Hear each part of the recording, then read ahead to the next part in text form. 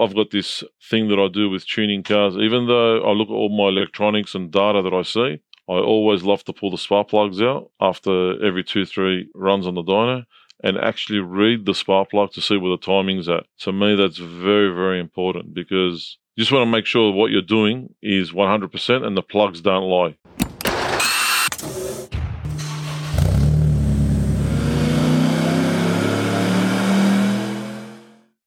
Welcome to the HPA Tuned In podcast. I'm Andre, your host, and in this episode, we're interviewing Mick Baghdadi from Mick's Motorsport in Australia.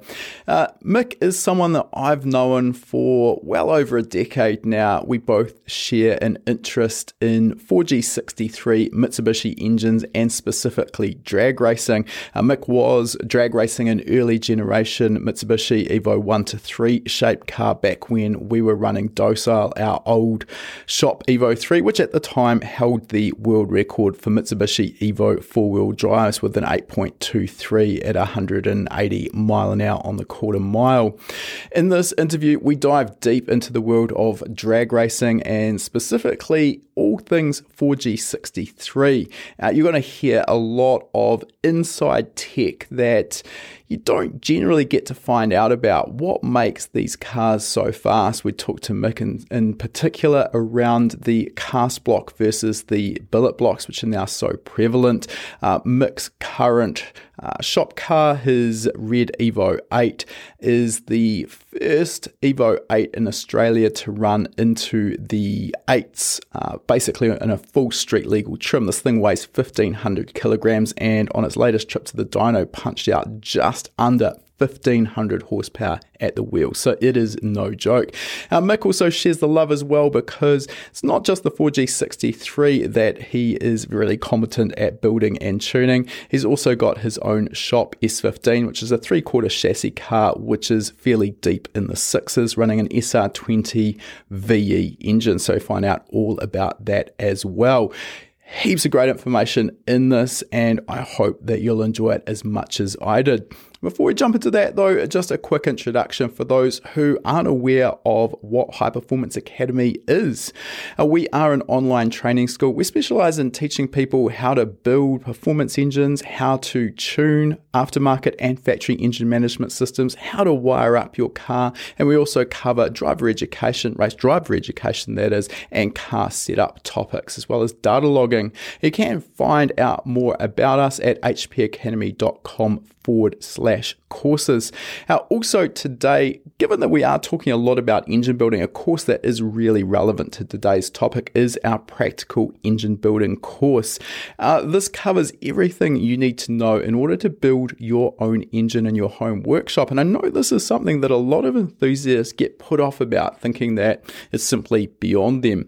You might be surprised to find out that it's actually something that any enthusiast with a little bit of an eye for detail and a bit of patience can achieve, and you're not going to need to break the bank in terms of specialist tools in order to get the job done. That particular course also includes a simple 10-step process that you can apply irrespective of what engine you're building and what you're building that engine for.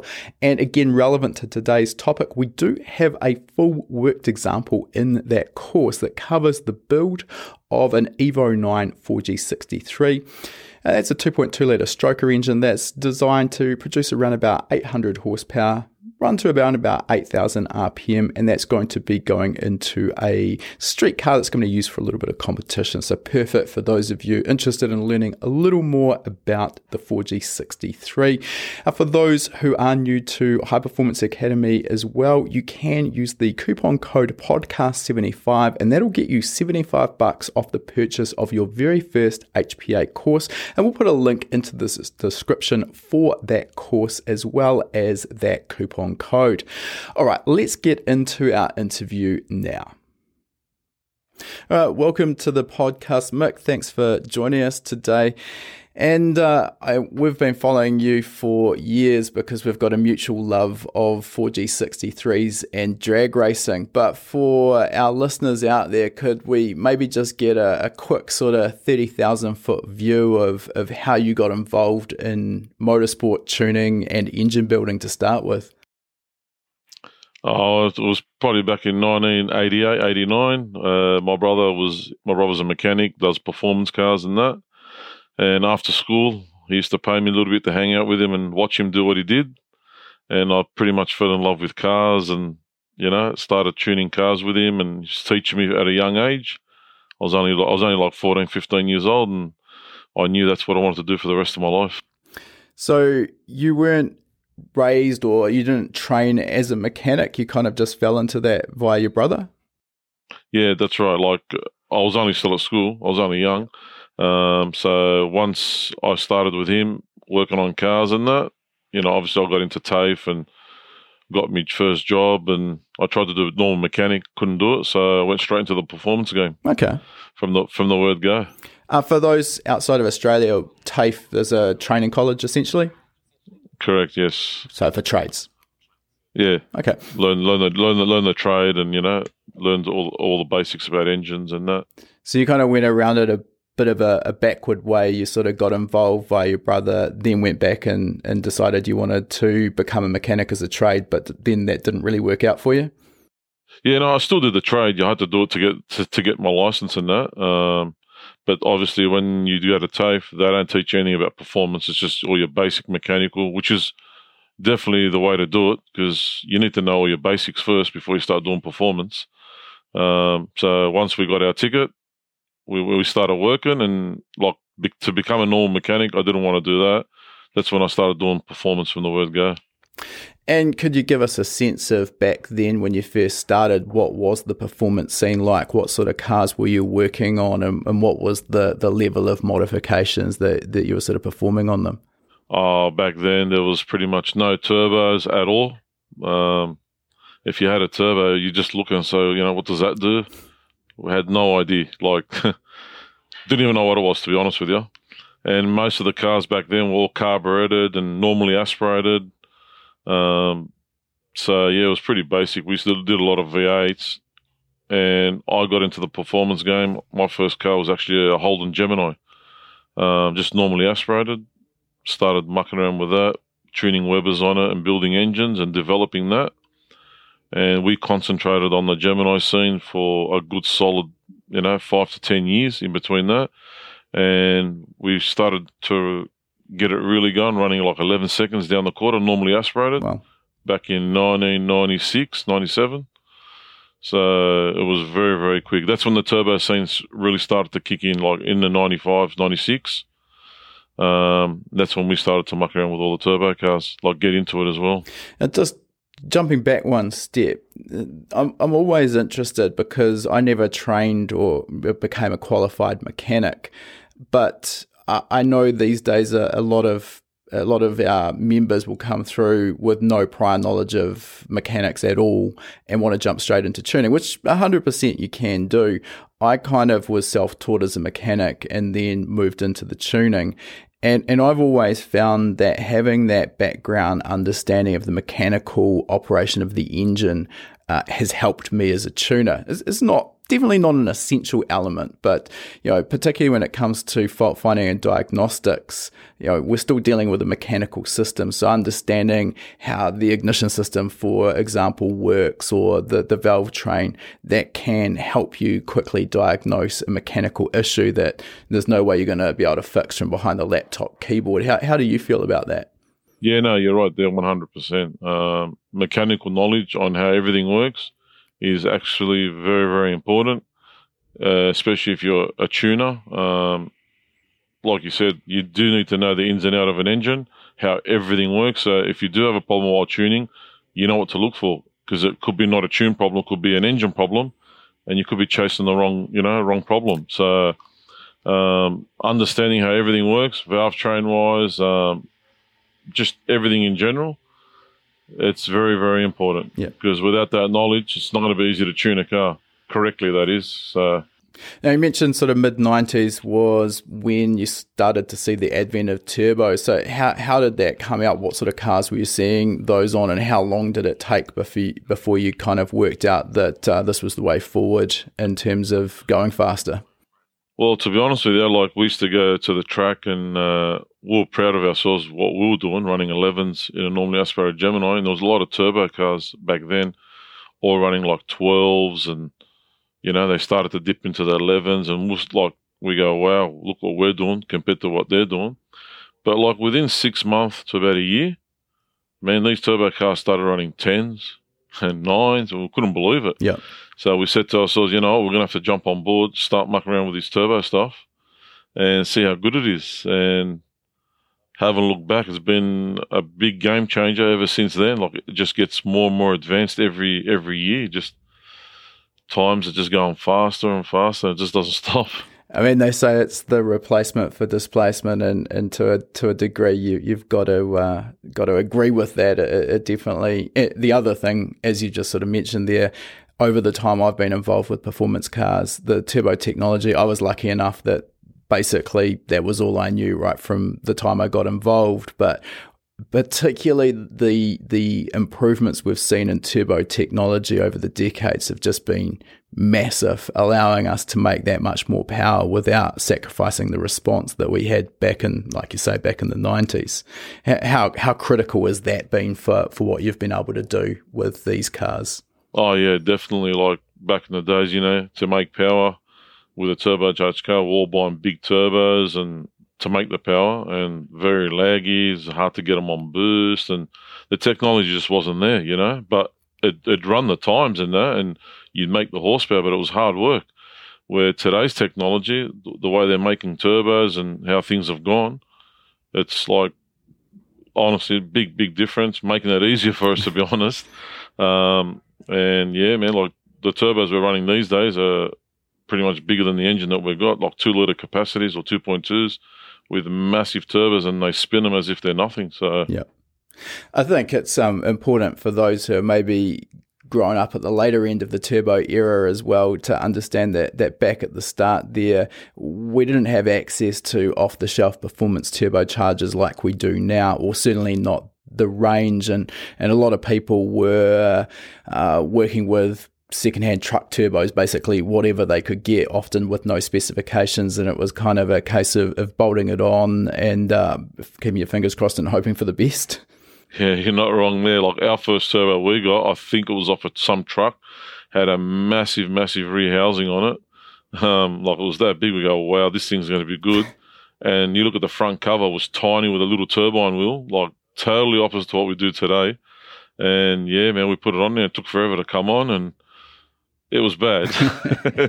But, we had a turbine now. We were excited, and, Yeah, well, thank goodness for technology and the fact it's marched on. Now, before we move into some of these cars that I want to talk to you about today, can you just give us a sense now, years on, what sort of size is Mix Motorsport? How many staff have you got, and what are you predominantly working on in terms of the cars you see through the doors these days?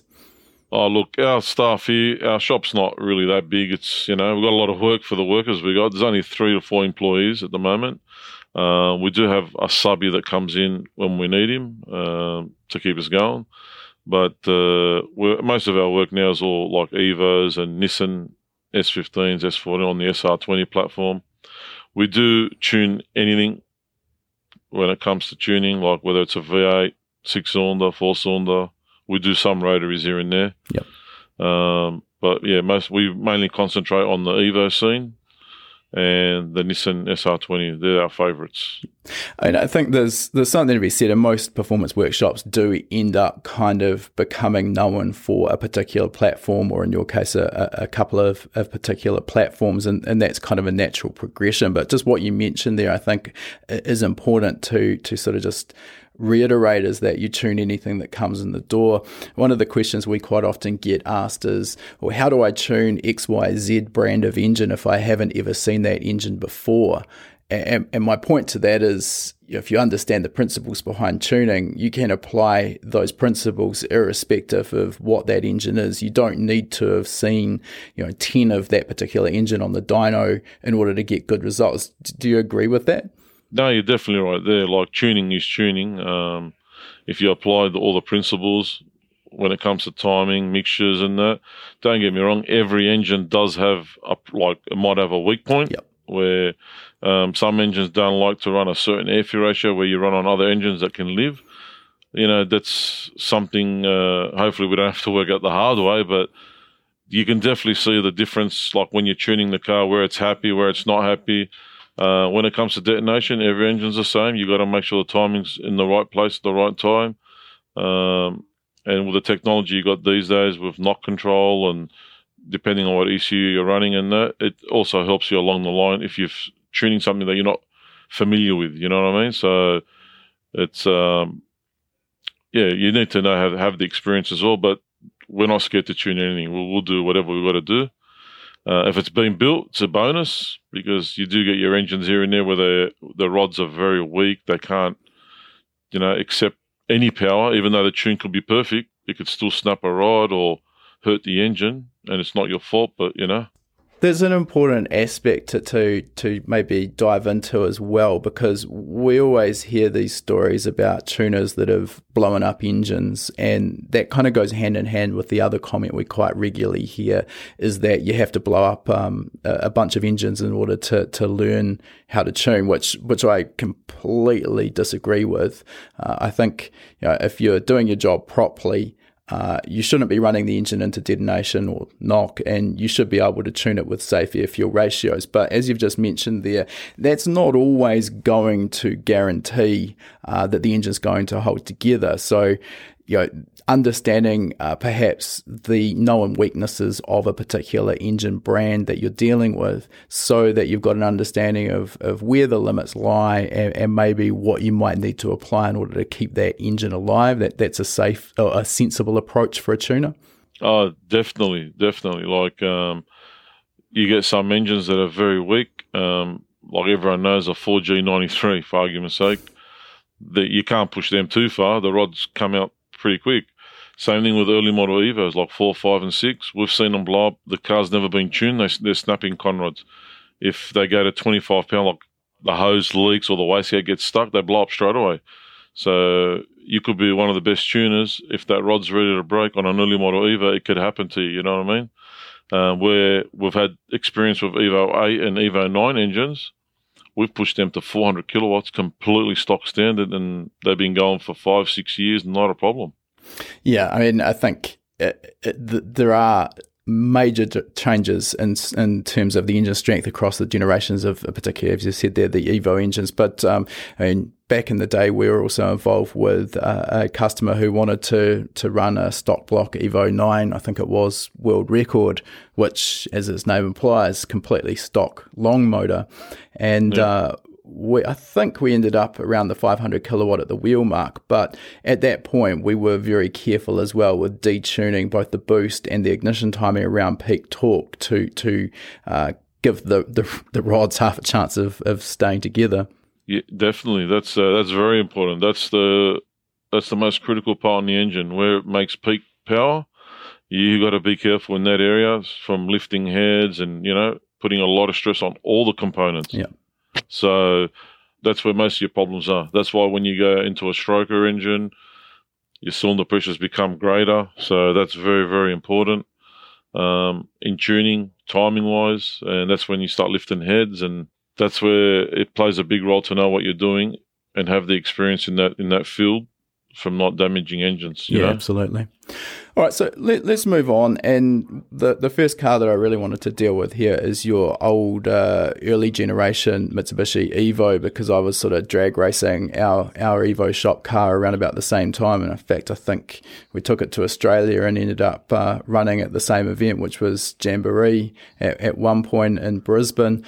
How did you sort of focus on that platform, the Evo 4G63 platform? Why did you sort of go from the Gemini, which obviously you mentioned was your one of your favourites at that point, to swapping to the Evo? To be honest, that's your fault. You made me do that. I've still got the pictures of your car, trying to copy it, like do the front, copy everything I can. I tried my best, but your car actually inspired me to do the early model Evo. I was into them, but not to that extreme. And when I seen your car and all the other boys from New Zealand, because I think he's brought down that year 2 of them. There was another black one. Correct, yeah. Zohab's car. And, I never forget that day. It was like yesterday, to be honest with you. It was, I wanted to do what you guys were doing. And that's when I started building my early model Lancer. And, it was probably the best move we've made. We started building that car up. back then we didn't run as much power. We only had like 750 at all wheels, and it ran back then, I think it was 8.7 over 165 mile an hour, and it was only like on 32 pounds compared to today. It's nothing at all. And like we didn't have the technology back then, and it was only on radials too. So it was only the beginning of us learning how to set cars up and doing what we had to do. Now, for those listening and thinking maybe 8.7 it doesn't really sound that impressive, it's important to mention this is quite a long time ago now. We're talking between 10 and 15 years at a guess. Does that sound about right? Yeah, it was probably back in 2004, 2005, okay. Correct. Yeah. All right. So can you give us a bit of a rundown? I mean, obviously 750 horsepower at the wheels, as you mentioned, these days, it's definitely, we've got street cars probably making that much, if not more. So it's definitely not a challenge these days, but this was an earlier time. We didn't have access to the turbos, which we've already talked about. So can you give us a rundown on what went into the engine combination to hold together at that sort of power level? Yeah, back then I only used to use the 6-bolt engines because we had plenty of them around here that were cheap enough to, if you blow them up, cheap enough to go and get them from the wreckers. It was very expensive back then to buy like an Evo 123 motor, 7-bolt, which was definitely a better option, but we couldn't get them at the time. So we pretty much got a Hyundai Sonata block, Tour-Deck, 64 block. We put a crank in it, 100. That we tried a couple of different combos, but I ended up with 106 mil stroke, like a BC crank. And we used to mix and match the parts. We'll put Manly 6.1 rods in it and a custom CP piston. So we've set the bottom end up pretty solid. Didn't rev too high. It was only making best power till about 8.5. You wouldn't want to rev it any harder than that. But we actually set that car up with big tyres. We set up the ratios to run like close to 170 mile an hour. And we've done the head on it. Had the early model VR4 head on it. Made our own custom plenum chambers, twin injectors, methanol, turbo. All right, there's a bunch of stuff there to unpack. So let's just come back, because one of the arguments, I guess, or conversations that I heard a lot on the enthusiast forums back around that time, where there was that switch between the US domestic market DSM 6-bolt, Japanese version was the Galant VR4, where you said Sonata, not one that I'm familiar with. So that was the 6-bolt crank, and then the Evo 1 onwards, that went to the 7-bolt crank, where a lot of the internal components, particularly the conrods, physically looked a lot smaller. And I know at that time there was a bit of a trend to swapping back to the 6-bolt block for some supposed strength advantage. Personally, I never went that way. We only ever ran the 7-bolt blocks, 7-bolt cranks, and I really never had any issues. What's your take? Is there a strength advantage one way or the other? You just did the 6-bolt because it was what it was available to you cheaply? Yeah, well, we did it then because it was definitely cheap, but my preference would be definitely to go to an Evo 123 engine. The early model blocks didn't have a girdle. They were single cap. Yeah. So the Evo had the big advantage of having a full complete girdle, which is much better to hold the crank in place, especially when you go to a stroker crank. And there was a lot of development on the early model. We had to put billet caps in it and make girdles for it. So there was a lot of work involved, where if you could get the Evo engine, you're going to save a lot of money in the long run. And to be honest with you, they're more reliable, and it had the better crank in it, the 7-bolt, and you could buy more parts for it. Had the bigger pins to start off with, and without doing too much mods on the early 6-bolt engine. So you're talking there the wrist pin, the 22 versus the 21 millimeter wrist pin. Yeah. So I mean, obviously Correct. A lot of these modifications could be made in the aftermarket, but it just depends where you were on the sort of starting point. And talking about that girdle or cradle, that's what supports the crank and bolts it into the block. On the 7-bolt Evo 1 onwards, that was a complete cradle that supported all 5 main bearing caps in one cast unit, and the Galant 6-bolt VR4 from memory had a single center main, and then the front and 1 and 2 caps and the rear 4 and 5 were together. Was that correct? Correct. Yeah. That was on the VR4, but the Hyundai Sonata block we used to use wasn't like that. It was just all single caps. So the only advantage of using that block, obviously, was a tall deck. Yep. So had the 6 mil longer deck, so you can actually run the stroker crank and run the longer rod to make up for a little, like, slow the piston speed down a little bit. So you're sort of claiming back some of that deficit to the rod to stroke ratio with going with the longer stroke crankshaft. Yes, correct. Now, was that the same as the conventional 4G64 block, though, where we stepped from the 85mm bore size on the 63 to the 86.5mm on the 64? Yeah, that's correct. Exactly the same. Okay. So one of the things I think I ran one stroker engine with a 64 block. And one of the things which may or may not have proven to be a real issue, maybe it was just in my head, was when you're starting with the 86.5mm bore, generally engine building 101, if you're dealing with an old block that's a bit of an unknown quantity, you're probably going to go to a first oversize, which is 20 thou or half a mil larger in the bore. So straight away you're at 87 millimeters versus if you're dealing with a good 63 block, your first oversize is 85.5 millimeters. Now, that might not sound much, but what it does do, you haven't got a lot of material in the 63 blocks between the adjacent bores. And I was always sort of a little bit nervous when you went out to 87 millimeters, that's starting to get kind of scary small for me. Is it an issue or is that just in my mind? No, look, it can become an issue, but the 64 blocks we used to use, they're Siamese bore, so there was no water running in between. Yeah. On the Hyundai block, so they still had the strength, and like being a drag car, it really didn't bother us because it was always full of concrete. It never had any water in it at all. But as a street car, definitely it still worked. Being 87 mil, we've actually bought them out to 88 mil and never had a problem. Okay. But in today's boost pressures that we're running are definitely not recommended. If you're going to build an engine to run 30, 35 pound, yeah, you can definitely get away with it. But if you're going to put 60, 70 pound in it, the smaller the bore, the better. So you got strength in your bores. That's my recommendations anyway. So okay. There's a couple of other things there. You mentioned you'd gone to, was it 106 millimeter stroke crankshaft? Yes, correct. So typically we start with the factory 63s and 88 millimeter stroke, and then the 64 2.4 litre block that ran 100 mil stroke. So what was your final capacity there? It was almost 2.6 litre. Wow. Okay, it's a big four cylinder.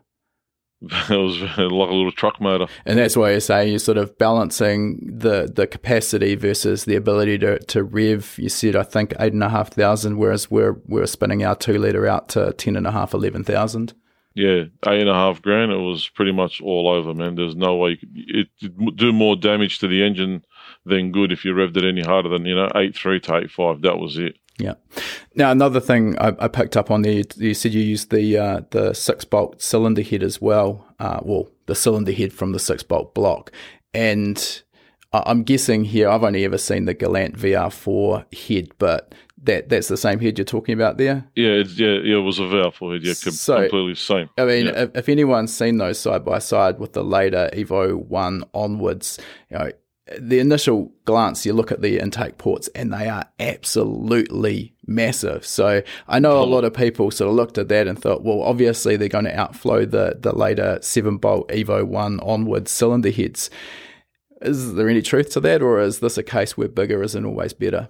Look, bigger is not always better. The later model Evo heads are definitely working with the port being the size that it is. From factory, the big port, they used to run the tumbler valves inside of them because they were that big. So there's no power down low. The port's absolutely too big. And again, if you're going to run in the 30, 40 pound boost, the port is pretty big. You are going to lose a lot of response, and like for a street car, it's definitely the ports are massive. But at the end of the day, they still work perfect. On the street car, we've never had a problem. We've had early model Lancers making 800 horsepower at the wheels, street cars, and they don't lag on power or anything like that down low. So, but it's very surprising that the port difference and the later model ones can still flow the same. Yeah. So I think definitely head porting is something that I do not profess to be an expert on. That's an area where I think there's art and science sort of kind of go hand in hand with that. But I mean, from what I do understand and those I talk to, it's very much a case of bigger is not always the way, and it's about improving the flow while retaining air velocity, where just hocking out a port as big as you can go, it might get the flow numbers, but you sacrifice that air velocity, which then in turn can hamper particularly your low RPM performance. So there's a lot to understand there before you just hang on the end of a die grinder and see how big you can make it. That's 100%.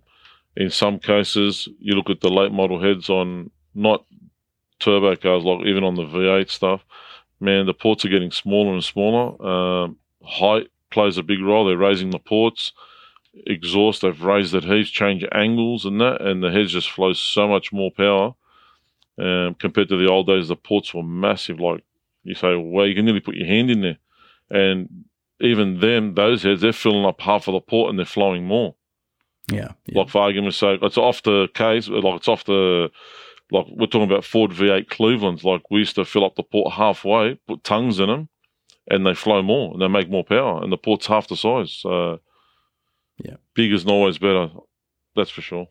Right, let's come back to the rest of that engine combination. Now, you've already mentioned you're not really making huge power levels or running a huge amount of boost. I think you mentioned, was it 32, 35 PSI? Yeah, 32 pounds, yeah. So at that point, where are you sort of seeing the weaknesses or limitations on that engine, or had you not really reached them at that sort of power level? No, it was very reliable at that power level. We never really had any problems at all.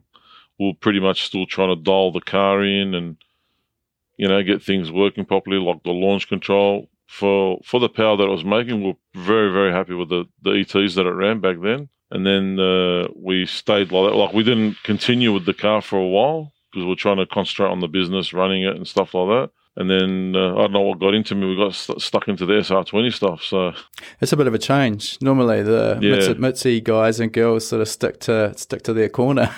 To be honest with you, I love both. I can't even say I love the SR20 more than the Mitsubishi. If I do that, I'd be lying. I love them pretty much the same. So it's very hard for me. All right. Well, you've got a long and successful history with the SR20, and I do want to talk about that. But before we sort of finish off on the 4G63, I'll stick to what I know for a little bit longer. Yeah. In terms of getting that car to go down the strip, you know, power is actually not the only thing we need to worry about. It's really the whole package, and particularly one of the things I know that I struggled with was getting the car to 60 foot well. You know, you've got a four-wheel drivetrain with four relatively big sticky tyres, particularly the quality of the tracks you guys had access to in Australia. They're incredibly sticky. So you got to a situation where it was very easy to break drivetrain components. And then even if you didn't break something, you were balancing that sort of walking that tightrope between lighting up and wheel spinning when you drop the clutch or bogging in. You know, what can you tell us about your approach to that? How did you get around that? And what were you 60 footing in? Okay, originally when we first got the Lancer going, we got the PPG dog box and it had a lock-up like for they run a viscous from front to rear. So we put the modification they make to lock the shaft so it had even power front to rear. We also had a full spool in the front diff, and that car there had a 9-inch rear end, and we put a full Mark Williams solid diff in the back, no, like full spool. So pretty much it was locked. So we thought that was the best thing to do. So we have maximum traction. We can leave the line without wheel spinning and all that. Well, that didn't work too good because something has to spin. And because it didn't do any of that, we kept on breaking transfer cases. Now, the early model transfer cases, a lot of people may not know, they are tiny. They break pretty easy. There's not much of a ring and pinion there. And we struggled with that for nearly a year because the clutch didn't slip. The front wheels couldn't turn faster than the rear or vice versa because everything was just locked up. So the poor little transfer case used to cop it all the time. Like within 2 passes, it's broken. Sounds about right. So, yeah. So what we did then, first thing we did was we pulled the gearbox back out and we put just a LSD in the front so it's not fully locked. And that saved the transfer case. I reckon it gave it another 80% of life. And then the next thing we did, we started controlling boost via gear because at the end of the day, it didn't need 30 pound to leave the line. It's not going to go anywhere anyway. So we started leaving the line roughly around 15 to 16 pound. And back then, we never had a slider clutch. It was just a lock-up clutch from the word go. we used to load up the drivetrain via a line locker kit and then just gradually take your leg off the clutch and accelerate. And the best 60-foot we ran back then was, I think, 1.52, 1.53. Okay. Wasn't like great, but it was enough to make us run that 8.7 with the power that we had, so it was pretty good. Yeah, I mean, 8.7 with the power you had, I mean, in comparison, we got down to a best of an 8.2, but we're more like 1100 at the wheels, and we're, I think, 182 mile an hour, so the mile an hour wasn't massively up there.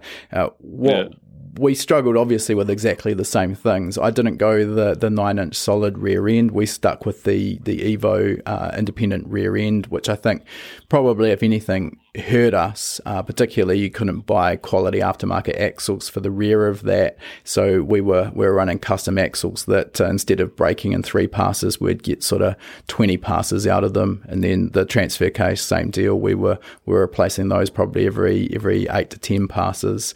But as you say, something has to give, and I think what turned the corner for us was, we've got this triple plate clutch to handle the torque that the engine makes.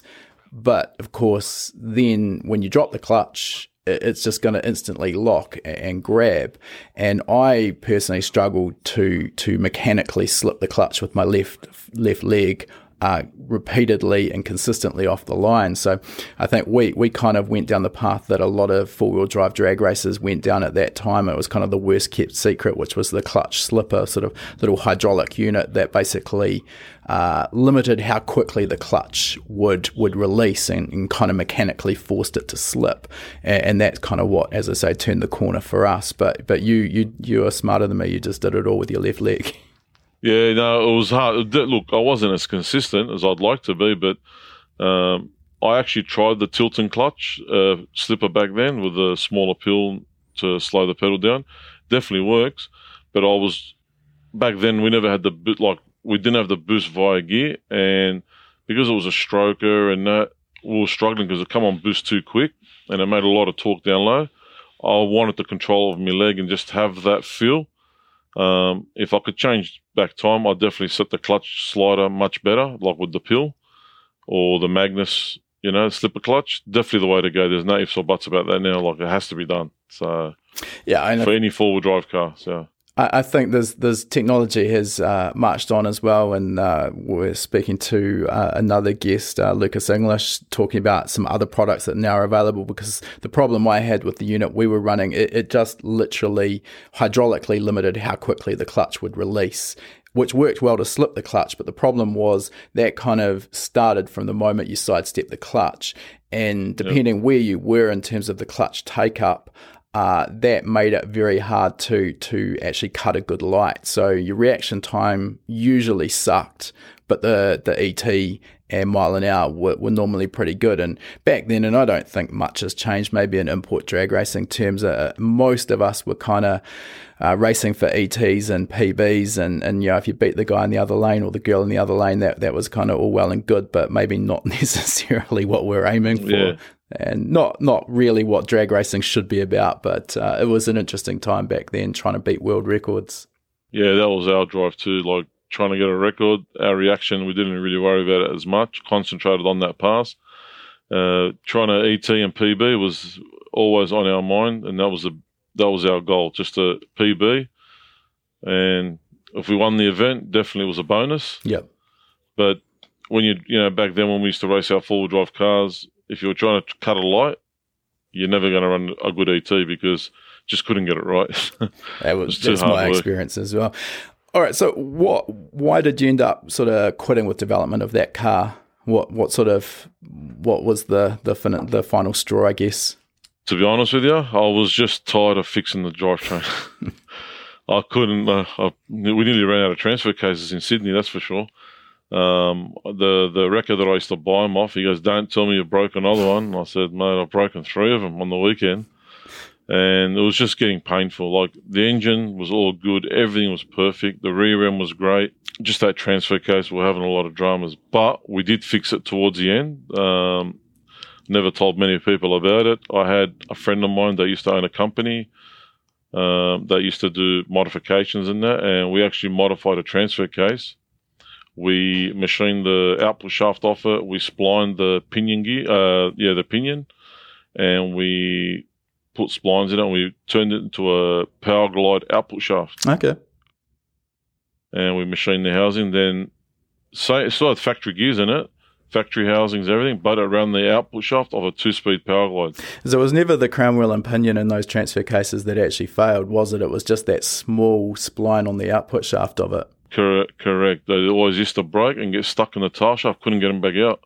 They used to twist that much. So as soon as we went to that was perfect. Never broke again. You never shared that little secret with me till now. Yeah, that was my favourite. So, too little, too late now. Yeah. Oh, they've got better stuff out now. I'll see the boys in America from Booston. They all got the 300M shafts, and that was the game changer for the early model Mitsubishis. That was the weakest link. Yep. Couldn't put any power in them, so. All right, well, let's move on from that, and sticking with the 4G63 platform, you're also pretty well known for your Red Evo 8. We actually did a tech tour on this, which is on our YouTube channel. We'll see if we can maybe drop a link into the show notes if people want to learn a little bit more about that. But we stumbled upon that car at World Time Attack, where it's been racing pretty consistently in the roll racing events, the Flying 500, I think that they call it. Yep. Can you give us a bit of a rundown on what that car consists of and why that was built? Okay, well, originally we built an Evo 9 for one of our customers, and the first time we built that car, we wanted to try and be the first Evo, late model Evo 789 to run a 9-second pass. And there was a couple of workshops. Everyone was going at it pretty hard. Every Wednesday night, everyone was at the drags racing, which was nice, good competition. And we ended up running a 9-second pass in a full street Evo. And then the next step was, no one had run a 9 yet, so we wanted to go to the next step again, be the first Evo to run an 8-second pass. And this was back in 2010. So we got stuck into that car. And again, within 3 or 4 months, we end up running at 8.8 in that car at 165 mile an hour. Pretty much full street trim, just a little bit, took some weight out of it in the doors and that to try and get there. But we stopped there. Then we took that to the Flying 500. We won the Flying 500 in that wide Evo. And then we stopped for about a year, and then that's when the Red Evo come along. I said, there's a bit of competition happening, so we got the Red Evo, started building it. And it is what it is today. Ended up with a billet block and all that sort of stuff. All right, so let's dive into that. So that's an Evo 8 from my recollection, isn't it? That's correct, okay. Yes. So let's talk about the billet block. And actually, let's take one step back. And for a start, what you learnt on that early Evo 1 to 3 chassis versus what you found with that later model chassis. Where were the real challenges in comparison to the early chassis? Look, the early chassis, I reckon, definitely the rear end on them. For whatever reason, they squat, they work, they take off without much work, like development in them. The later model Evos are definitely very hard to get off the line, but at the same time, you're also carrying a lot of extra weight on the car. So there's a big difference between an early model Lancer 123 or GSR compared to an Evo 8.9. There's at least 350, 400 kilos heavier. Yeah, and that makes a big difference. Massive difference. The geometry on the rear of an Evo 123, completely standard. We can get them to squat, pretty much drag the exhaust 100 meters down the track, and they just hook up and go. And never had a problem with them. Where late model Evo, there's a lot of work in suspension to make it squat and go. So it's another challenge on its own. Regardless of how much power you're making, it's just trying to get it to leave the line. I mean, the engines between the early and the late, obviously, they swapped them around from east-west to west-east, or however you want to call it. Yeah. But, I mean, predominantly the engines are still very much the same thing, aren't they? It's correct. The chassis that was really the big difference. I know my own experience as well, the weight was a massive challenge. But, the drivetrain also is completely different. And would you say that the later model drivetrain was fundamentally stronger, or did it have its own set of issues?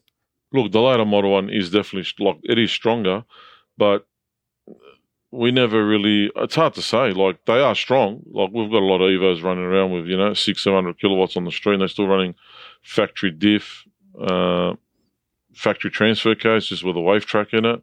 And they've lived a long time, like, definitely they're very strong. You couldn't run that with a factory 123. They'd break the transfer case straight away. So definitely strong. Everything's twice the size or even triple the size as in diff and transfer. The Crown and Pinion is massive, like completely different. So, but also it has to be that big because, like we said earlier, there's over 400 kilos difference in weight.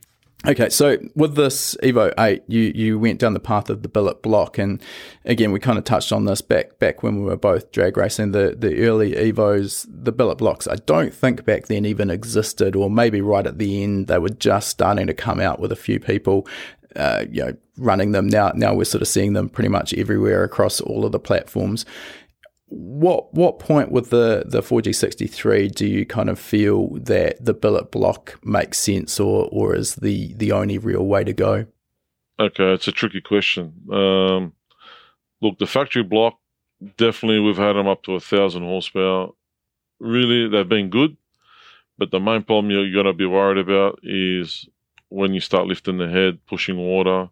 That's the main problem that everyone's having. Yep. So the more you push, the more cylinder pressures you got. Every workshop, every person that does them, always, they're just thinking, is it going to make it this hit? Is it going to, how long is it going to last? Can't last forever, that's for sure.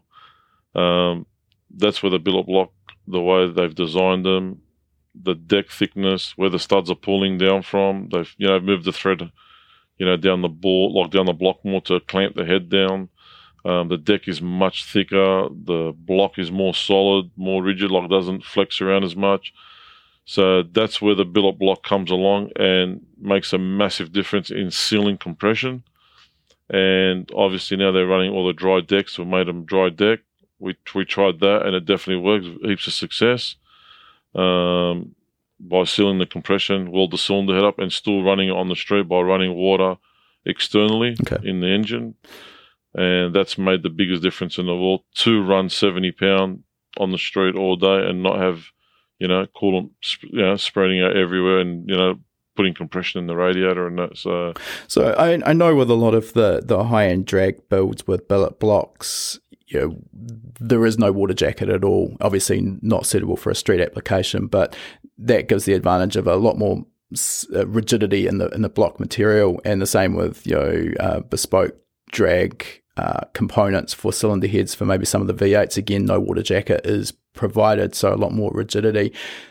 You've just mentioned their dry deck setup, so where essentially you've got no water transfer between the block and the cylinder head, but you are still running water, so that's an external link between the block and the cylinder head to get that water flow. And yes. Where's the advantage in that? If you've still got the water in there, but you've just got the dry deck surface, where's the advantage there in terms of the head gasket integrity?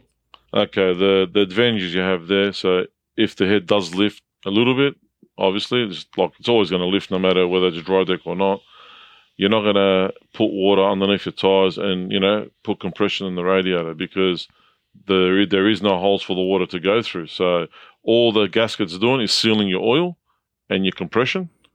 If you lost a little bit of compression out the side, it's not going to hurt anyone. You wouldn't even know about it, and you can still make the power, and definitely more reliable and safer if you are going to run, like over 60, 70 pound on the street, and you want the reliability of it. Okay. Yeah, that's what I wanted to just focus on. So it's not actually fixing head gasket integrity issues. What it's doing is basically meaning that if you do have the head lift a little bit, traditionally as soon as the head lifts, the first path of that combustion gas is going to escape and go straight into the water jacket, thereby putting pressure into the cooling system, as you mentioned, and the byproduct of that is it can end up lifting the radiator cap, blowing water out into your reservoir. Depending where that is, you then get water under the tyres, which is probably the upshot safety issue that people wouldn't necessarily connect with a head gasket failure. So that's the implications of this dry deck not actually fixing the issue. 100%. Like, that's all you're doing. Lifting the head up. There's obviously so much different studs you can buy, sizes, clamping it down. Pretty much like having a billet block, is going to fix a lot of your head gasket issues, not only because it's dry deck, it's because it's a more of a solid deck. There's no flex, nothing. So it does help, definitely helps. But if it lifts, well, it's going to be much safer than having a block that's got water through it. And it definitely will put compression in the radiator. And if it's a drag car or even a street car with that much sort of boost, water, depending on where your reservoir is, I've seen it happen that many times, water going underneath the tyres, and it's not a good result, that's for sure. No, definitely not.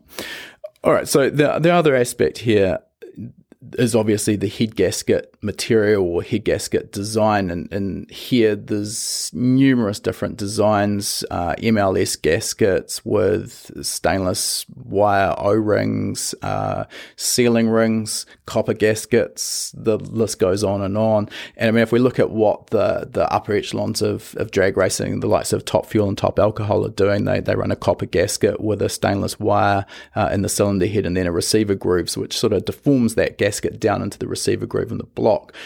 What technique have you sort of found is the most effective and what works the best? Okay, well, along the years, we've tried everything. We've tried, your all different brands of normal multi-layer head gaskets. Yes, they are good, and we've had dramas with some, and then we've moved away from that. Then we went to like just a normal, like you said, wire in the block with a receiver groove and a copper head gasket. And obviously, we used to try different things, like have them hanging out 8 thou out of the block, 10 thou, 12 thou, trying to fix the problem. We always made it better and better, but then we pushed the envelope further, and then it starts leaking again. Then we started double O-ring head and block on top of each other. So if it tried to lift, there's still a bit of crush on that gasket. Made it better, but still didn't fix the problem because we snuck another 100 horsepower in. And then we moved on again. So the latest technology we've been using since 2009 is we started making fire rings and copper head gaskets, which all we do is put a groove in the block, make a ring to suit whatever thickness that you need, whether it's 40 thou, 60 thou, 80 thou, whatever suits your recommendations or application. And that's been the biggest success, even though you're still running water through the block. That's what we found is the only chance of surviving and making the best power and getting the best sealant out of your engine with that setup, like a fire ring and a copper head gasket. And when people use that term fire ring, I think everyone's also got maybe a slightly different definition of what a fire ring is. And I've seen these with, spikes machined onto the top surface to physically dig into the head. And then, as you mentioned there, like maybe a step on the underside that locates in a groove on the block. So it's physically locked into the block, can't move, and then those spikes actually dig into the cylinder head. But that's not what you're talking about here. You've got a flat surface on essentially the surface of that ring that seals against the head. Yes, correct. No, there's no spikes, nothing, just full flat ring. We have that hanging out of the block, 2 thou or 3 thou, depending on how much boost and application, thicker than the head gasket, so there's more crush on the head. Mm-hmm. You can't go too much because if you do, it distorts the cam tunnel and you end up leaking oil everywhere from the sides because you can't seal it because there's not enough crush on the gasket. So, it's just straight. Everything's got to be machined perfect. The groove in the block's got to be perfect, so the ring actually locates in the block nice and tight, not just moving around everywhere, because if the head lifts and you haven't got those settings right, your compression can still go under that ring, under the groove and out the other side. So that's very important. The machinist has got to get it perfect. Obviously use the right sealant to seal the gasket for water and oil, and the rings do the sealing for the compression. So I think that's the other part that is easy to overlook. Those copper gaskets, they do a reasonable job when they're combined with a O-ring to actually seal combustion. That's not what you're doing in this case. You're just using that gasket essentially as a packer, but that copper gasket does a horrible job of sealing oil and water, doesn't it? So you need something else to help it do its job there, and that's the that's sealant. Correct. That's right. The sealant is very important. You get a lot of guys using white sealant, Loctite, this, that. The only sealant that will work is that 3-bond, that 1207B. It's like you can't even lift the head off. Sometimes you need an engine hoist to pull the head back off with no studs on it. So it's the only sealant that we recommend, and that does the job, and you get no oil leaks, nothing. So it's been perfect for us. It's worked great. Okay, well, dropping the trade secrets here, left, right, and centre. Yeah. All right, so now talking about fuel as well, you mentioned with that earlier generation car, you ran that on methanol, as did we, and that's kind of been the fuel of choice for most of those running really high boost levels. I'm quite interested to talk to you about the fuel on your Evo 8, because back when we saw that at World Time Attack, that was running on E85, and you've since swapped to methanol. So I'm interested to first of all know why you decided to make that change from E85 to methanol. Okay, well, we've been running E85 forever in that car, and we pushed the car just from like pump, like when I say E85, from the servo down the road, no drummed E85, no spikes in it, nothing, just full on from the Bowser from United. And the best power we got out of that was almost 1,300 horsepower. And I said to myself, like, I am pushing the envelope. I want, it was on 68 pounds, 67 pounds, 70 pounds. It's a lot of boost for, just pump fuel out of a servo. I just wanted to make that little bit more power and have the reliability. So then I upgraded to VP C85. We dynoed the car with that. Unbelievable results, made a lot of power, worked well, but very expensive. It was like close to $859 for 200 litres. So to run that on the street is crazy.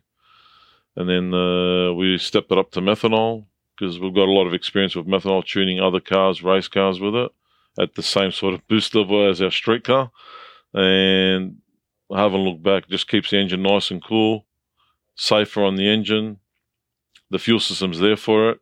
So I haven't looked back ever since I've gone to methanol to make the extra power. So at the moment we're sitting on, I can't remember exactly how much, but it's making over 1,460 horsepower or something. I think you sent me a dyno picture of 1479, if memory serves correct. Yeah, so it's not mucking around, is it? Let's just jump back to the E85. So from your pump E85, and I mean, you're pushing 70 PSI back then, which I think most people would sort of say, you're getting borderline for what could ever be safely recommended on E85. But where was the power gain when you went to the C85? So this VP race E85. Yeah, what gave you the extra power there? Okay, well, with that fuel, we were able to run that little bit more timing in it. And to be honest, we were able to lean it out a little bit better because the fuel had so much more octane in it. And it picked up, I think, with the same boost with the old setup, over 80 horsepower at the wheels, which is a lot of power. It's huge. It's unbelievable. Like, I go, wow, that's a lot of power. But also, at the same time, we've run out of turbo, and we had to change everything to get that extra power. So I think the best power we made with the C85 was just on 1,300 or 1,310 horsepower. Okay. With the old setup that used to run 1220, 1240 with just normal pump E85. Yep. Now, I'm interested. You said you're only able to use a bit more timing and lean it out a little bit more. So, were you actually running it on the knock limit on the pump E85, or did you just sort of get to a point? And this is no offense, because this is kind of where I got to with my car. I never really found the knock threshold, if that existed. You'd sort of give it a couple of degrees more timing and it would make a bunch more power, and you sort of looked at the power and then you looked at the engine and it was still together, and you sort of thought, well, you know what, let's just maybe go to the track because this is just getting ridiculous. Was that your sort of philosophy? Because, I mean, at that sort of power level, if you suffer from knock, probably don't need knock detection equipment because the engine's going to let you know because it'll be in pieces on the workshop floor, correct? You're not wrong there, man. 100%. I didn't push it to the limit, but the numbers were there, like the timing wise. I said to myself, can it take any more timing? We threw another 2 degrees at it, see what happens. It did pick up more power. And then I wasn't like, shouldn't I put another degree or 2 in it? Looking at EGTs, everything looks fantastic. Like, very happy with everything.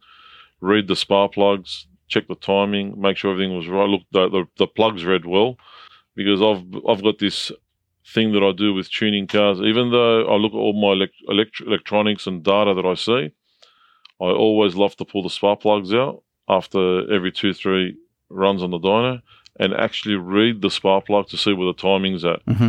To me, that's very, very important, because you just want to make sure what you're doing is 100% and the plugs don't lie. The mixtures are there. and you see the timing on the electrode where it is, then you know where you're at. And you can actually see cylinder by cylinder where the timing's at and what needs more and what doesn't need more cylinder. Yeah. So that's very, very important. But timing-wise, like you said, you can put a bit more. Sometimes it responds and it was happy, but there was a point where I put an extra 2 degrees and it didn't really make much difference. So we took it straight back out and another degree out again just to be that extra safe. Yeah. And then you just go from there. But it's definitely the timing was where it had to be because it lived for a long time. The engine, it lived for over 3-4 years, no problem. So the timing we knew was where it had to be. And that was it with the 85. My philosophy when I was dynoing something that's that sort of on edge and making that much specific power as well was my dyno philosophy was always actually quite conservative, which might sound a little strange, but you do a single pull on the dyno, which might be 8 or 10 seconds, and it's only making power for maybe a third of that run length, or maybe half it at the most. And that's not really replicating what the load and the temperatures and the pressures are going to be inside that combustion chamber, inside the engine, in the deep end of the track where it's pulling super high RPM and you've been landing on it for the whole length of the run. So I think the dyno's useful. Yes, it helps us get the tune dialed in, but I was always of the philosophy is let's get the tune close. And then, we normally have more power than we could put to the track, give or take anyway. So then we would fine tune and optimize it at the track, depending on the conditions that the track was giving us on the day. Yeah, no, you're not wrong there, 100%. It is just a tuning tool to get it as close as possible as, like for your mixtures in there. So you don't go out to the track in the dark and trying to guess it over there. Sometimes you definitely do have to pull timing out and add fuel to the car to get the mixtures right. Because once you go through all those gears, top gear on a lot of cars, it feels like it's forever. And there's a lot of load on the engine and the intake temperature of going down that track, depending on how you got your intakes up in front of the turbo. It definitely can change a lot of things compared to what you've done on the dyno. So when you go back to your logs, they might not be the same as what they were on the dyno. And obviously we need to adjust to get it right at the track. So ultimately we don't race these cars on a dyno, so what's happening at the track is what's important. All right, so we've talked about the E85 to C85. Let's talk about this next step to the full methanol. So, for those who aren't familiar with methanol, can you give us sort of we don't need a chemical breakdown here, but from a tuner's perspective, where are the advantages with methanol as a fuel? Look, most of the advantage of methanol is the cooling intake charge. It's as you know, from pump fuel to E85 there was a big difference. Then going from E85 to methanol, it's nearly the same difference again. It's very, very especially on a turbocharged car with that much boost, it can cool those combustion chambers down heaps, like a lot. There's a lot of them, but also it needs the fuel like almost double, like E85 again. Like you need another 40 to 50, even 60% more fuel than E85, even if you're making the same power. So you need your fuel system's got to be up there, injector size and fuel pump, and but most of the advantage are from is cooling, and you can push that boundary a bit more when it comes. Not only timing, doesn't mean you can throw a bunch of degrees at it. That has nothing to do with it. Like if the engine's happy at whatever 18 degrees, it doesn't mean you can go put 24 in it because you've got methanol now. It's mainly the cooling, and just the methanol makes more power in general. Yeah, I think there's a couple of things that's probably worth understanding there. We talk about pump fuel to E85, and generally you're going to be chucking around about 38 to 40% more fuel. And if you look at the Stoichia fuel ratio, 14.7 to 1 for pump fuel, 9.8 to 1 for E85. And then you go to methanol, you're down at 6.4 to 1. But we run them so rich on methanol as well. It's not like a pump fuel or E85 where you've got this sort of rich cliff where you sort of go past a certain point and the power just falls over. On methanol, I kind of find you almost are limited by the ability of the ignition system to light off the fuel layer charge. But other than that, the power doesn't really kind of get hurt so much by being rich, which of course is safe.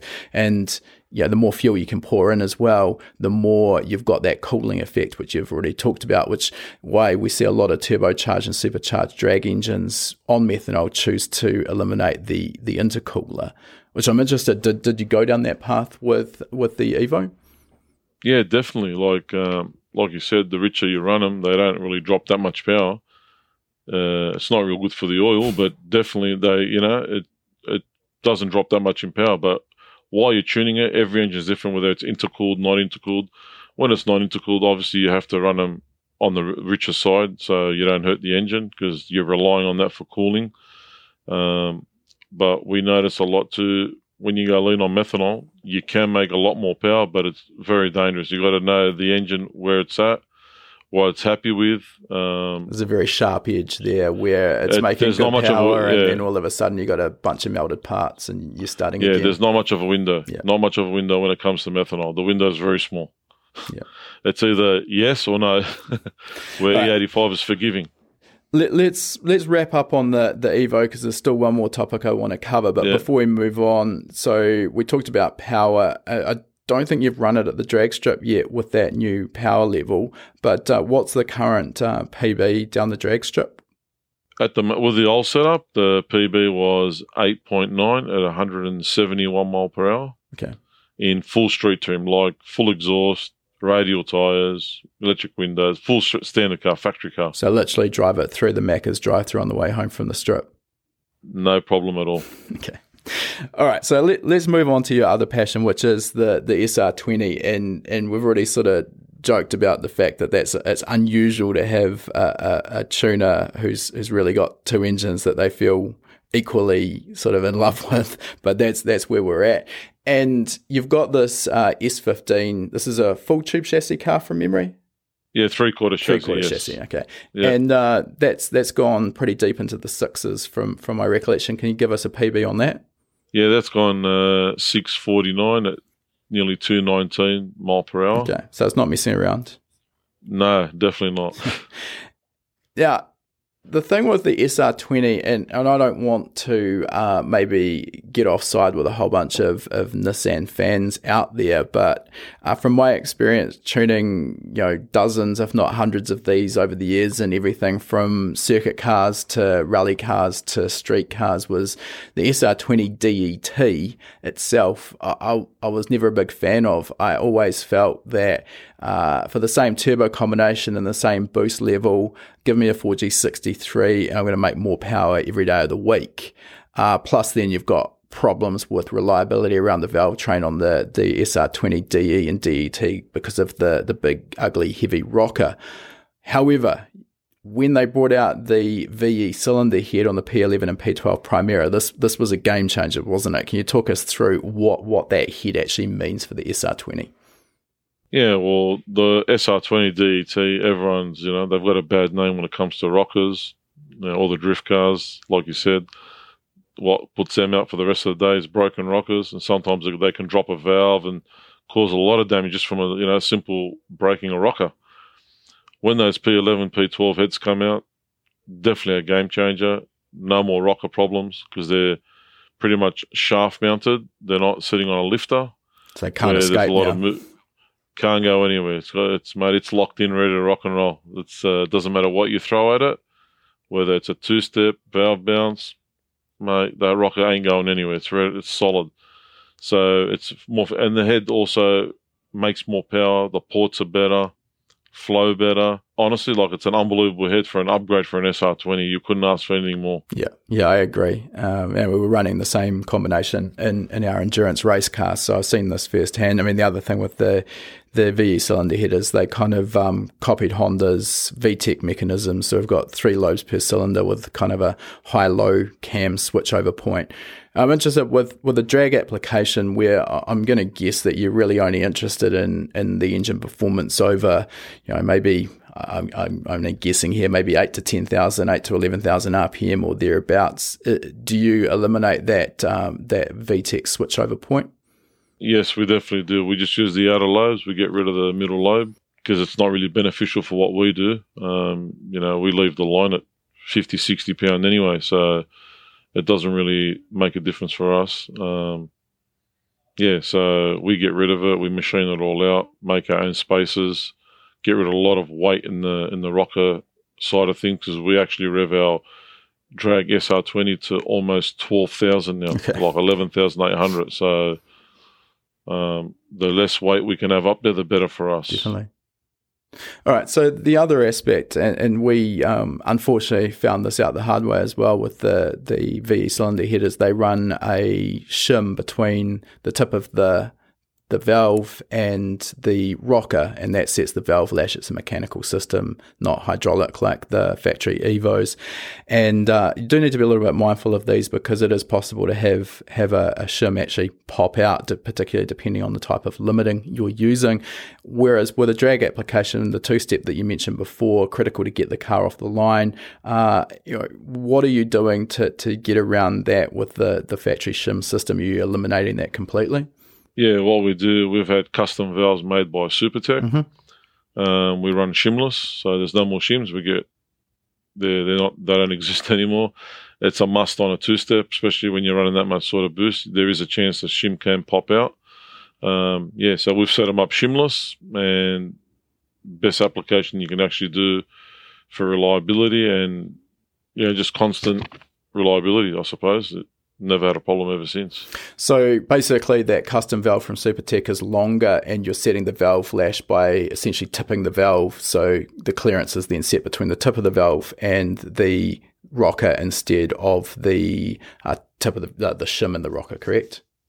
That's correct. So is there any downside in terms of that? Because, I mean, we don't have visual aids here, unfortunately, to show our listeners, but the diameter of the factory shim, I don't have the numbers in front of me, but let's say it might be 8 or 10 millimeters at a guess, and then we're looking at the tip of the valve and the valve diameter. Again, I don't know that off the top of my head. Let's say it's 5.5 or 6 millimeters, perhaps. Yeah.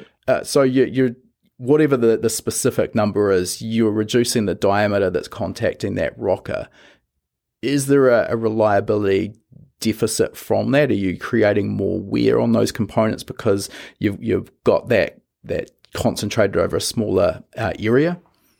No, you don't, because if you look at the rocker, it's just pushing on the middle of the valve, and it doesn't really do any damage or change reliability or anything like that. We modify the retainer so there's no step in it for the shim to sit in. So you do have to modify the retainer so the valve's fully exposed instead of being like on a factory SR20 retainer to accept the shim. You can't just leave the factory retainer in there because then the rocker will foul on the retainer trying to push the valve down. So you've got the longer tip on the valve, you run a different retainer, more of a flat base retainer, and very reliable and never really had a problem at all. Okay. Now, there's about a million things I could dive into on this car as well, but we are probably going a little bit long here. But there is one other area I did want to talk to you about with it, which is the clutch. So a little bit outside of the tuning side of things and the engine building side of things. But we've already talked about with the four-wheel drive stuff how hard it was to get these cars off the line. And what we see with most V8 professional built rear wheel drive tube frame drag cars, they run what's called a slider clutch, often referred to as a slipper clutch, which is quite a special, quite a unique piece of equipment where you can actually basically tune the slip and the clutch depending on the base pressure and centrifugal weight that you put on it. Can you just give us a quick rundown on sort of how that actually works and why that's so important? Okay. On the Drag S15, we run a Ram triple 7-inch clutch, slider clutch. Like you said, you can adjust the base, the centrifugal weight on the clutch, and there's that much adjustments on that clutch. It's very temperamental. You do need a lot of experience. It looks easy or looks hard at the same time, but once you understand it, you say you can make the car do whatever you want to do as long as the driver shifts on point. Because if you set up that clutch to just to quickly say you want to rev it to 11,000, you need lock up between 10 to 11, and you, for whatever reason, short shift it, all your adjustments are gone out of for that run. It's going to slip and not recover. Like it might recover, but you've definitely lost all your increments that you've done for that clutch. on getting down that pass. It'll still get down there. It'll sound like it was okay, but when you go back and look at your logs, you'll see the separation between the input shaft and the ratios and the rear drive shafts. And if you don't have all those meeting properly in the slip between gears and lockup, that's how you know if the clutch is correct or not adjusted right. And you can also adjust the base pressure and how much you need off the line, because all those adjustments have a point in that run, what they're doing, like base, weight, what RPM you want it to lock up at, how much slip do you need between gear changes to get rid of the shock off the tyres in between gear changes. So everything has to be perfect. So one of the problems with a manual, I'm just going to take a step back here. One of the problems with a manual transmission is that we've got this change in RPM instantaneously on a gear shift. Obviously, we shift at 12,000 RPM, and depending on our gear ratios, we might drop from 12,000 RPM down to maybe 10,800 in the next gear, or whatever that may be. So the tyre's hooked up on the track and has to physically drag the engine RPM back down. And what that does is provides a shock loading, and that can really upset a powerful car and makes it prone to break into wheel spin on the shift. At best, it unsettles the car, whereas we look at an automatic, they tend to absorb a little bit of that because we've got a little bit of slip between the engine and the converter, and that doesn't tend to be as harsh on those shift. So that slipper clutch, you're talking about the centrifugal weights, and again, without some visual aids, it's a bit difficult, but essentially these are weights that you can put onto little arms on the clutch, and it's that centrifugal force. Essentially, the more weight you put on it, as the RPM increases, the clutch will tend to lock up more. So that's what you're talking about there. You can make the clutch lock solid at a certain RPM, but then it can be basically designed so that on the shift, it actually loosens up a little bit and allows a little bit of slip of the clutch to soften those shifts. So, in a 2-second rundown, is that sort of a fairly sort of reasonable way of explaining it? Yeah, 100%. Like, obviously, when you go look at your log after that run, you can see where it's locked up. And if you needed to lock up earlier, in between the gear changes, you would have to add some more centrifugal weight. And you just got to look at how much slip you have got in top gear, because honestly, you'd want it to pretty much be fully locked up in top gear to run your ET. The best of ET is a mile per hour. And we've seen that. We've been caught out before where we raced Jamboree back in 2012. We had our first run. The weather wasn't looking good, so we had our first run. We went 7.7 at 178 or 180 mile an hour, and we left the car what it was. And all night I'm tinkering away, thinking, what should I do with this clutch? Because the power, we know that it makes the power. So we all night we're just contemplating, we should do this, should do that. So I borrowed some intermediate plates from someone which were DLC coated I've never used before. We put them in there first thing in the morning, got up early in the morning, started putting it together, readjusted the clutch, set up the base, and believe it or not, that was our first 6-second pass and gained the world record of SR20 just by setting up a clutch, and we had the same power, just getting it right. Yeah, I think that's what I've seen from my limited exposure to them is they can really make or break an entire run.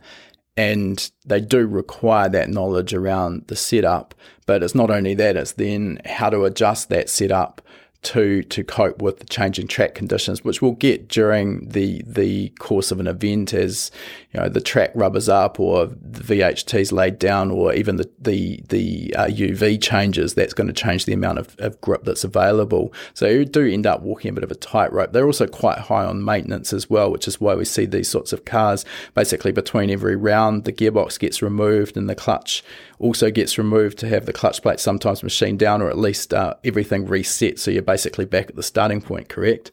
That's correct. Like, depending on the run, what we normally do after every run, check the logs, and then we just check how much, after we've zeroed the clutch after the first run, you put your dial gauge in and it will tell you exactly how much you've lost off the clutch plates, whether it's 5 thou, 10 thou.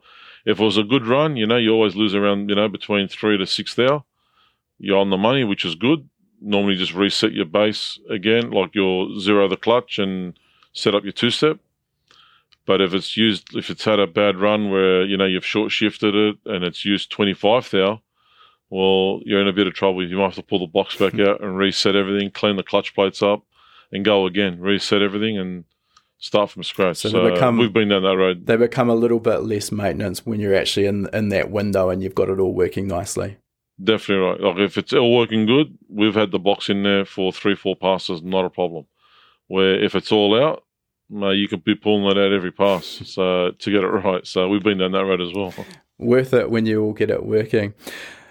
Look, Mick, I think we'll move on here because we have taken up a fair bit of your time. And as I say, I could probably spend another hour talking about the S15, but it's great to get that perspective on it. Just before we leave it, though, can you just give us an idea of what the peak power numbers on that are and how much boost you're running to achieve that? Okay, lately we've just, I don't know if you guys have seen it, we've done a new setup on it. Put new cylinder, same turbocharger. We're up to 1770 at the hubs. Wow. And it still had another 1800 RPM to go. And it was still climbing. So God knows where it was going. I think it was going to close to maybe 1900 horsepower at the hubs. Go for the moon. We just got a bit scared, to be honest with you. There was nothing wrong with it. It was so loud and the ground was shaking and we just said stop. We just couldn't believe the line, how far it was going. And that was on nearly 88 pound of boost. When's it going to the track next?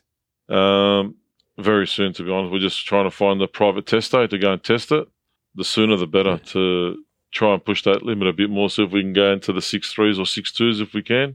In a 3/4 car would be great. Absolutely. I look forward to see how that pans out. All right, we've got a few questions that we like to ask all of our guests at the end. And the first of those is, what's sort of next up for you in your future? Where do you sort of see mixed motorsport heading? Oh, look, that's a tough one, that one. Look, we're just trying to concentrate on what we do, bring out some more nice cars like Evos and Nissans and that, build a lot of nice cars for customers so they can enjoy what we've been practicing and working on and share our experience that we've spent in the last 25, 30 years on building motor cars for people, so they can enjoy their pride and joy as well. So that's the game we're trying to do. So more of the same. Nothing wrong with that. If it's not broken, don't fix it. That's it. Okay. Next question. If you were to sort of go back in time and be able to give some advice to a younger version of yourself, maybe to fast track your progress through the industry, is there anything you could sort of say? What would you do? If you love what you do, mechanic, I'd be working hard, hanging around with people with knowledge, learn, and what can I say, man? Just if you love drag racing, never give up. Don't ever give up. Nothing comes easy. So, knowledge, we all learnt the hard way. Mate, we've broken a lot of things in our life. So for us to say we've never broken nothing, that'll be the biggest lie, I think. And that's how you learn. So by breaking things. Yeah, I don't think it's possible to get to the pointy end in any drag class without breaking a few components, unfortunately. And I don't know, for me, it's one of those sports that the highs are incredibly high, but unfortunately it comes with lows that are also incredibly low. But it's a sickness, and once that bug's bitten, it's hard to get away from it. You're not wrong there. Like breaking things, honestly, it teaches you more and more about becoming better at what you do.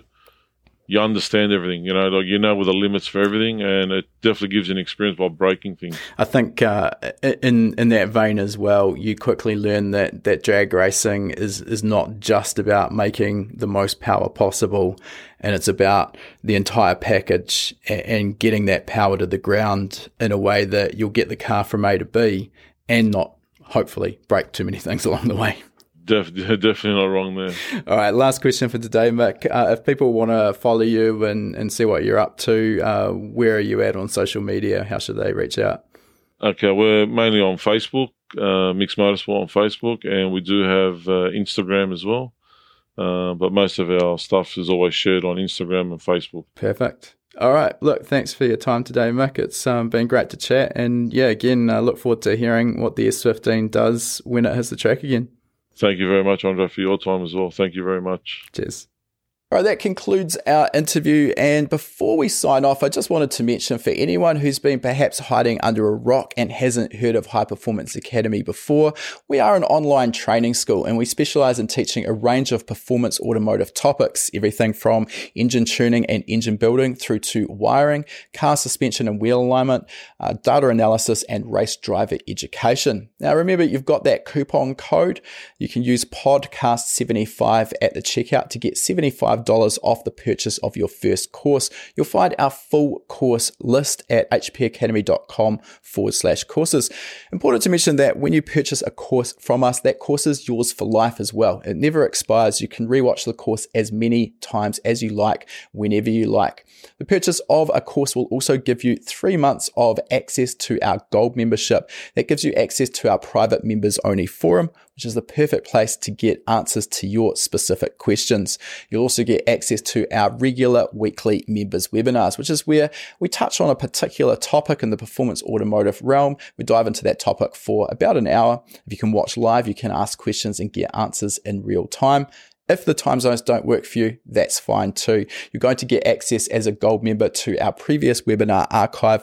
We've got close to 300 hours of existing content in that archive. It is an absolute goldmine. So remember that coupon code podcast75. Check out our course list at hpacademy.com/courses.